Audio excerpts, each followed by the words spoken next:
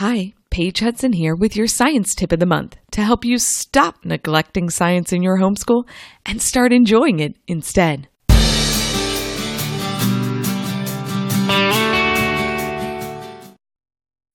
This month, I want to encourage you to give your kids the tools to build something. So there's a meme out there that says physics is a branch of science concerned with extremely long and complicated formulas to describe how a ball rolls.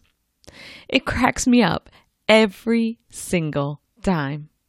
And the deeper you get into physics, the more this becomes a reality.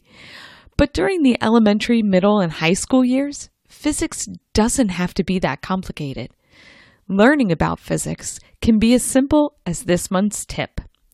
Give your kids the tools to build something. You can do things like build a gumdrop and toothpick tower, build a popsicle bridge, build a zip line for stuffed animals, build a birdhouse or a bat box, build with Legos, build with a K'NEX kit, build and float foil boats, build and play Jenga. Whatever you choose, your kiddos will learn a lot about physics just by building and playing with different materials. Thanks for listening, and I hope you have a great month playing with science.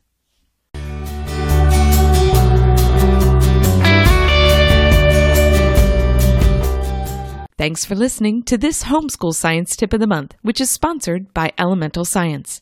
Until next time, keep observing, learning, and staying curious. And I hope you have a great month playing with science.